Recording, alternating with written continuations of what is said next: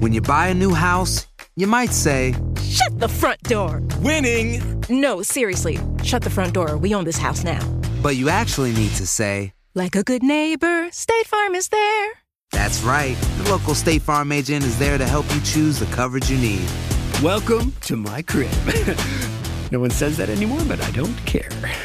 So just remember, like a good neighbor, State Farm is there. State Farm, Bloomington, Illinois. Welcome to Hacking Your Leadership. I'm Chris. And I'm Lorenzo. And Lorenzo, on this episode, I want to talk about Roblox. Have you heard of that before? I have heard of that before, yes. They got pretty big in my household during the pandemic when my children would have had zero social interaction in the latter part of 2020 if it weren't for their iPads with their Roblox apps. That was how they primarily talked to their friends and were able to kind of maintain their social circles when everything shut down.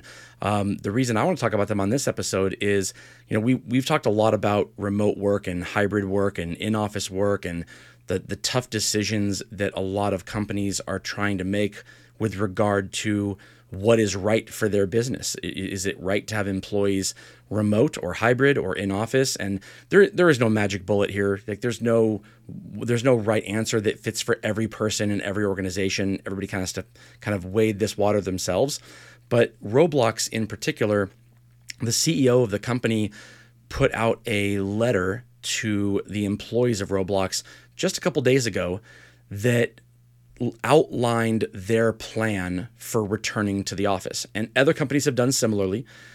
Some have done it well and some have not done it well.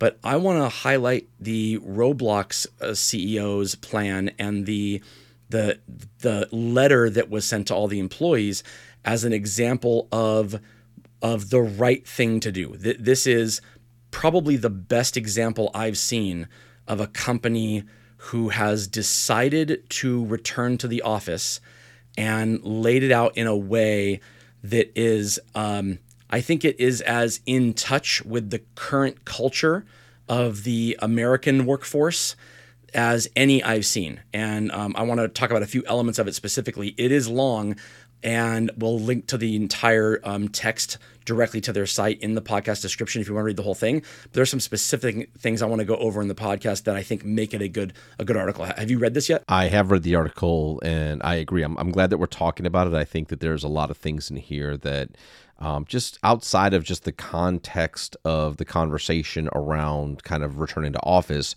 just the communication that's done the way it's done, I think is really, really good for us to talk through. The three elements I want to talk about, and I know we love kind of alliteration here on Hacking Your Leadership. There are three P's that kind of come to mind when I see these three elements. There is a personal experience that is grounded in potential. I want to talk about a plan that prioritizes the employee experience without compromising the outcomes. So this is the stated goal that we're going to do, and this is the best way to put it in place without compromising that, but with regard to the employee experience. And then the third thing is kind of a more of a nuanced element, which is just permission. He's giving employees permission to do what's right for them. There's a paragraph that I want to read from the letter to the employees. It says, "I personally hoped that for our culture and our type of work, it might be possible to imagine a heavily hybrid remote culture. But there was a pivotal moment for me when we had our first post-quarantine in-person group gathering. Within 45 minutes, I came away from 3 separate conversations with spontaneous to-dos and ideas to put in motion, something that hadn't happened during the past few years of video meetings." I liked this because in a lot of organizations, a return to work mandate or a return to work plan is viewed at by a lot of employees as, the leaders just want to keep an eye on people and make sure that they are working, make sure that they don't believe that we can get our work done at home. They want to be able to keep an eye on us in the office. That's what they're used to. They're not taking into account what's best for us. There is no drop in productivity if we're at home. It's all the same. And this stresses an element of the benefits of in-person work that really cannot be replicated at home. Now, are there environments where it's not needed? Are there remote environments where the lack of these spontaneous to-dos and ideas to put in motion aren't there and that's okay? Sure, I'm sure there are, but not for Roblox.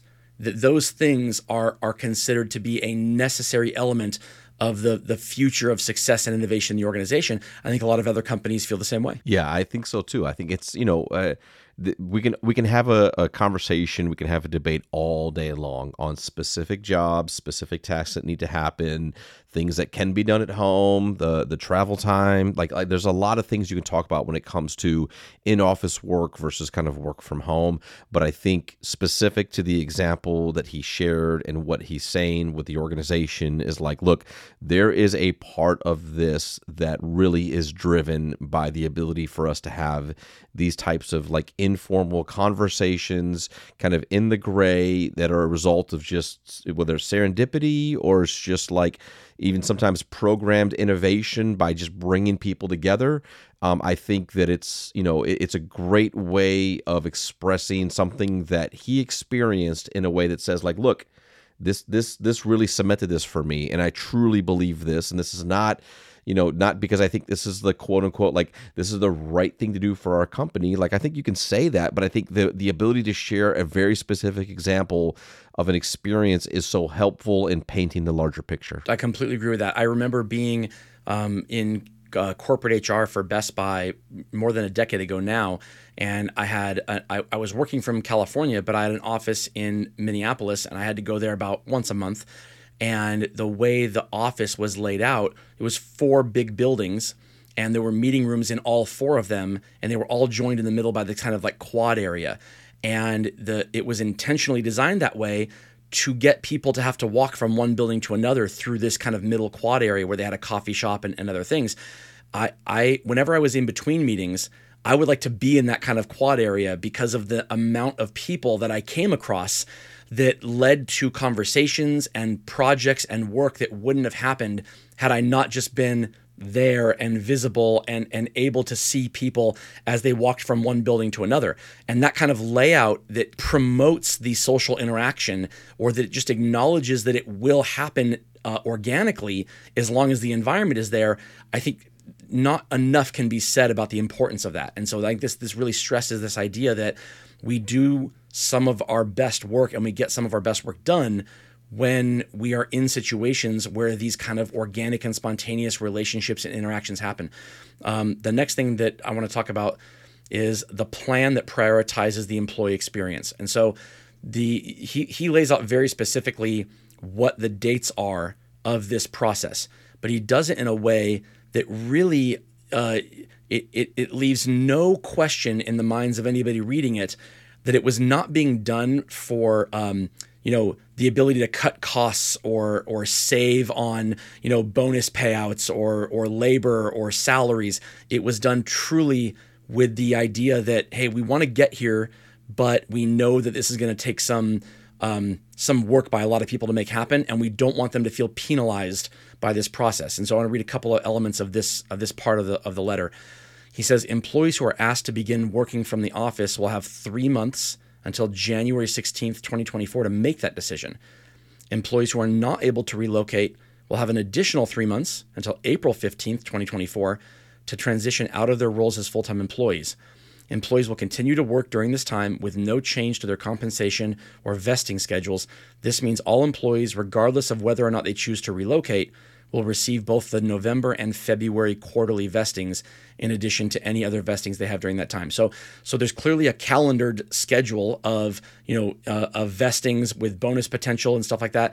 And you've seen examples of companies who have done things that coincide with them in a way that allows them to pay out less to people because these decisions have to be made by a certain timeline.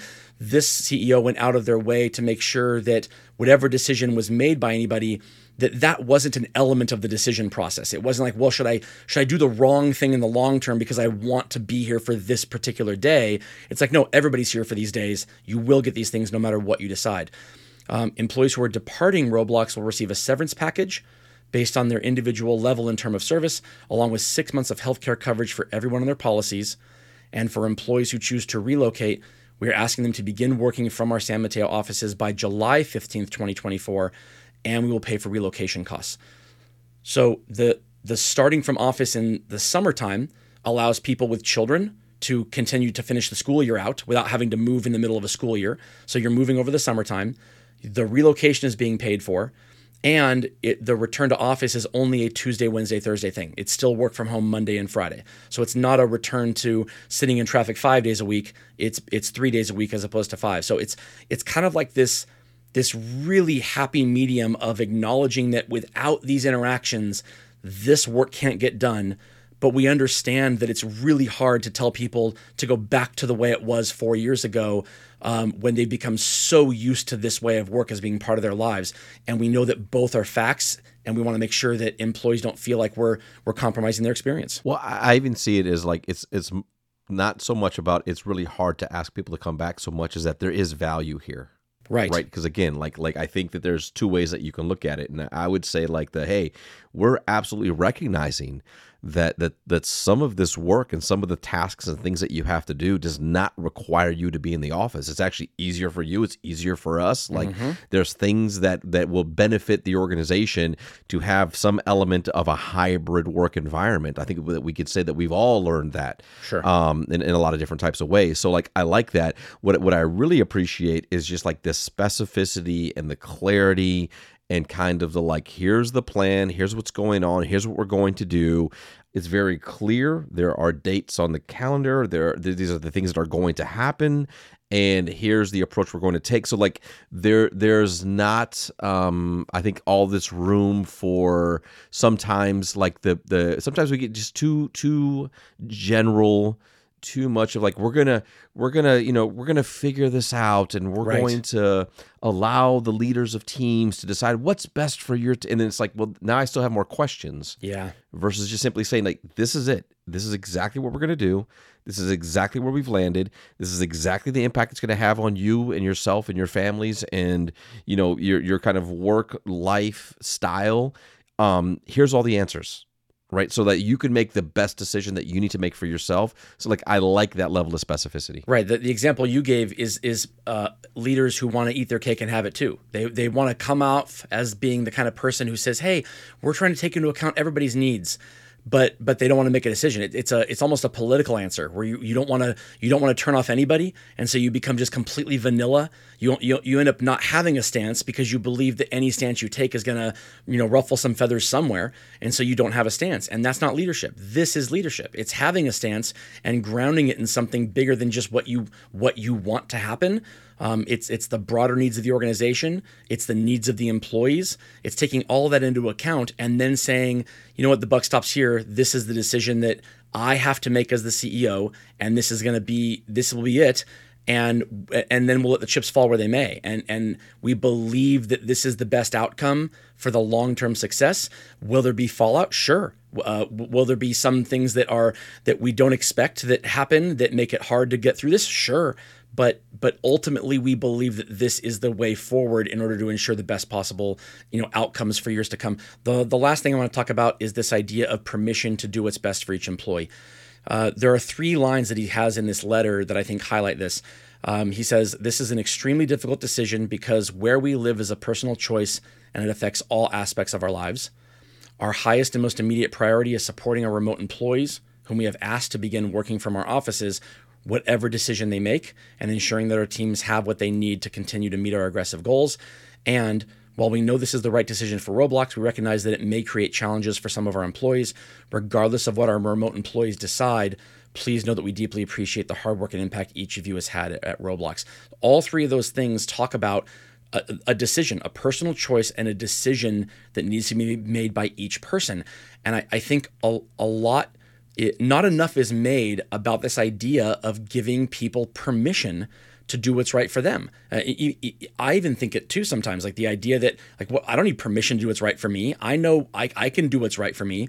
But hearing it being said, it lands differently than if I just think I think I know what my options are. Hearing that from a leader that I have this decision to make and it's on me to make, it's a different listen than just kind of feeling like I know it in my heart. Yeah, I think it's important for leaders to say that from time to time. I've been a part of teams in the past where it's look, things need to change. Whether I'm the new leader, we have new expectations. Things are going to have to change here.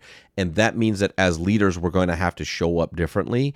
And I want to recognize that might be more work than we're used to. I want to recognize that there might be skills here that are necessary to be successful that some leaders won't have. I want to recognize that there might be a history of relationships when it comes to leading a team that you've been leading for a long time, that you might not have the equity needed to move a team through change. And while I want everyone and I want all the leaders to be invited to take this journey and to do this level of work, I also understand that some people won't. Some people will choose that this is not the right work they want to do. Some people will choose that this work is too hard. Some people will choose that, and say, like, maybe I don't have the skills necessary to be successful. And that doesn't make you a bad person. That there's something that's going to happen, and I want to help work you through those things if they come up. I want to give you permission to say, hey, I'm struggling. This isn't the work for me. I don't know that I can do this. Let's have that conversation so I can best support you in whatever those endeavors might be if they're not going to be here with this team. And I think that's really clear what he's saying in this letter as well. Is like, look, I want to thank you all for the work that we've done, and I want to invite you all to take this journey with us, but I also understand that it might not be for you, and there might be reasons why this is not going to work, and that's okay, and we have options, and we have timelines, and we want you to feel and understand exactly what's going to happen with your investments, with your money, with your salary. Like, here's all the answers to all these things so that you can make the best decision for yourself and for your family. And we're not going to judge you for it, and we're going to thank you for your work. But that's a decision that you have to make, not us. Like, we're telling you what we're going to do. You have to decide if that works for you or not. Yeah, I think it's so important, because if you just saying everything else the same but not saying that, I think there's this element that people put on themselves where they think whatever's being asked of them, if they can't do it, they view it almost as a personal failure. And I think that leads people to sometimes make the wrong decisions for themselves. I know people who have taken promotions that in their heart, they probably knew they weren't prepared for, but because of all the hype around them getting the promotion, they didn't feel like they could say no to it. They didn't feel like they could decide to just stay in their current role and not take whatever that promotion was. And that promotion ended up burning them out, because it was so stressful, that type of work, compared to what they were doing before. They ended up going from loving their job to not loving their job anymore. That is really tough not to do if with pressures from society and family and friends and peers, and just the pressures we put on ourselves to feel like that what our own definitions of success are. And so if we are defining success in a way that says we need the buy-in and approval of other people, and whatever their definitions are, we need to meet those definitions as opposed to whatever it is for ourselves. That's what leads people to, take roles that maybe Roblox would have people that stayed on and moved, and now they're away from the people that they need to be closest to, and that's an added stress on their lives that they can't do. Maybe they have anxiety being in an office environment, and they really need to be in a remote role regardless of what that is, and now they're going to take this new role on, and it's going to hurt them from an emotional well-being standpoint, because they really should have looked at a different organization with a job that was 100% remote. Whatever's right for each person is not right for everybody. It's just for that person. And so just telling people, hey, we get this, that this may not be the right thing, that doesn't make you a bad person. That doesn't make you, lesser. It just means that this is the way forward for us. And we hope as many people that want to come along can, but we'll help you land safely if it's not. That's, I think, where the rubber meets the road as far as leadership taking into account what's right for employees goes. Absolutely. And with that, it brings us to this episode's 1 Minute Hack. But first, a few words from our sponsors.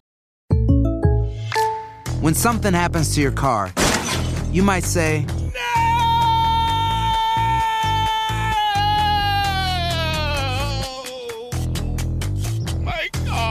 but what you really need to say is something that can actually help. Like a good neighbor, State Farm is there. And just like that, State Farm is there to help you file your claim right on the State Farm mobile app. So just remember, like a good neighbor, State Farm is there. State Farm, Bloomington, Illinois. Si tienes ciertas afecciones crónicas como enfermedad cardíaca, asma, diabetes, y tienes 19 años o más, 52, 36, 42. puedes estar en mayor riesgo de contraer la neumonía neumocócica. Pregunta a tu médico o farmacéutico acerca de vacunarte con Prevnar 20, vacuna conjugada antineumocócica 20 valente, una vacuna de Pfizer que puede ayudar a proteger contra la neumonía neumocócica con una sola dosis. Prevnar 20 está aprobada para adultos para ayudar a prevenir infecciones contra 20 cepas de la bacteria que causa la neumonía neumocócica. La aprobación continua puede depender de un estudio de apoyo. No uses Prevnar 20 si has tenido una reacción alérgica grave a la vacuna o a sus componentes. Adultos con sistemas inmunitarios debilitados pueden tener una respuesta reducida a la vacuna. El efecto secundario más reportado fue dolor en el área de la inyección. Para más efectos secundarios comunes e información completa de prescripción, llama al 1-855-213-2138 o visita Prevnar20enespañol.com. Pregunta a tu médico o farmacéutico sobre Prevnar 20. All right, for this episode's 1 Minute Hack, here's what I want you to do. If you're a leader and you're in charge or responsible for putting out communication regarding any type of change that affects other people, where you're putting something in place and whether it's your decision or not, and you have to communicate this to people, these 3 elements that we discussed today are the way to make it happen. Ground it in a personal experience that is rooted in the potential of what this change could bring about, the reasons it is necessary to make this change, that is rooted in something other than bottom line numbers. This is about something that is kind of personally and emotionally invested by you to make this happen because you believe it's a positive. Next, a plan that prioritizes the employee experience. So look through all the high level and the details of what this change means for your employees, and make sure that it's communicated in a way that takes that experience into account and that doesn't open the door to people thinking that the decision was being made without them in mind, or without understanding that this will impact them. And then lastly, maybe even the most important, is you need to have conversations with your people as a group and individually to let them know they have permission to do what's best for themselves, to let them know that while there's nothing that is negotiable around this happening, that you are here to support them in whatever way you can, and that it's okay to be frustrated by it. It's okay to believe that you don't have what it takes to make this change. It's okay to believe that you may not succeed. It's okay to opt out and to say, you know what, this really isn't right for me. What are my other options? And that's also okay. So giving people permission to just make this decision in a way that prioritizes themselves, I think is really important to any type of communication around high-level change. If you do these 3 things, I think you're more likely to have employees who give their best faith efforts into helping move the plan forward, even if they're not going to be a part of it long term. Yeah, I think it's a great 1 minute hack. And again, I know the context of the dialogue was just around like the work from home and the letter, but I think from a communication standpoint, what you highlighted is so important because change is happening all the time. And I think what really creates anxiety within people around change is some of these things. Like, is it okay for me to be anxious and frustrated about the change? What exactly what's the plan that's going on here? And is my leader, sharing their authentic and genuine feelings about the change and why this can matter and how this would have an impact. Like, these are the things that when we talk about culture and building teams around being very, adaptable to what's going on and flexible in environments, these are things that you really have to have intention in. And it's really, really important to kind of think through before you communicate it out. Right. And the last thing I want to say about this too is if you're trying to put a plan in place that prioritizes the employee experience, this is not something, if you're the one responsible for making the plan, this is not something you can do alone. The attention to detail in this letter would be impossible for a C-suite to do alone. This was clearly influenced by people who are closest to the employees, by middle management leaders, by people who could look at what this plan was and say, what about this? What about that? They could pick it apart. They can add things like, wait a minute, if people leave at this day, what does that mean for their stock investments? Oh, if people are expected to be moving in February, what does that mean for the potential of their kids in the school? Do they get to move? Like all of these little elements that really make this the plan that is as perfect as can be couldn't be done by one person. You need to have a lot of people, a lot of eyes on these plans that can really think about the fact that the devil is in the details and that whether or not it lands well and whether or not it actually does prioritize the employee experience is dependent on having the employee voice involved, because the day-to-day work of the CEO and the C-suite is a very different day-to-day work than the people that this is going to be impacting. Those people need to be involved in the process if you want to make sure that the outcome is right. Otherwise, it will just come off as, out of touch. Absolutely. And with that, it brings us to the end of this episode. This is Hacking Your Leadership. I'm Lorenzo. And I'm Chris. And we'll talk to you all next time. Hello, it is Ryan, and we could all use an extra bright spot in our day, couldn't we? Just to make up for things like sitting in traffic, doing the dishes, counting your steps, all the mundane stuff. That is why I'm such a big fan of Chumba Casino. Chumba Casino has all your favorite social casino-style games that you can play for free anytime, anywhere with daily bonuses. That should brighten your day a little. Actually, a lot. So sign up now at ChumbaCasino.com. That's ChumbaCasino.com. No purchase necessary. VGW Group. Void where prohibited by law. See terms and conditions. 18+.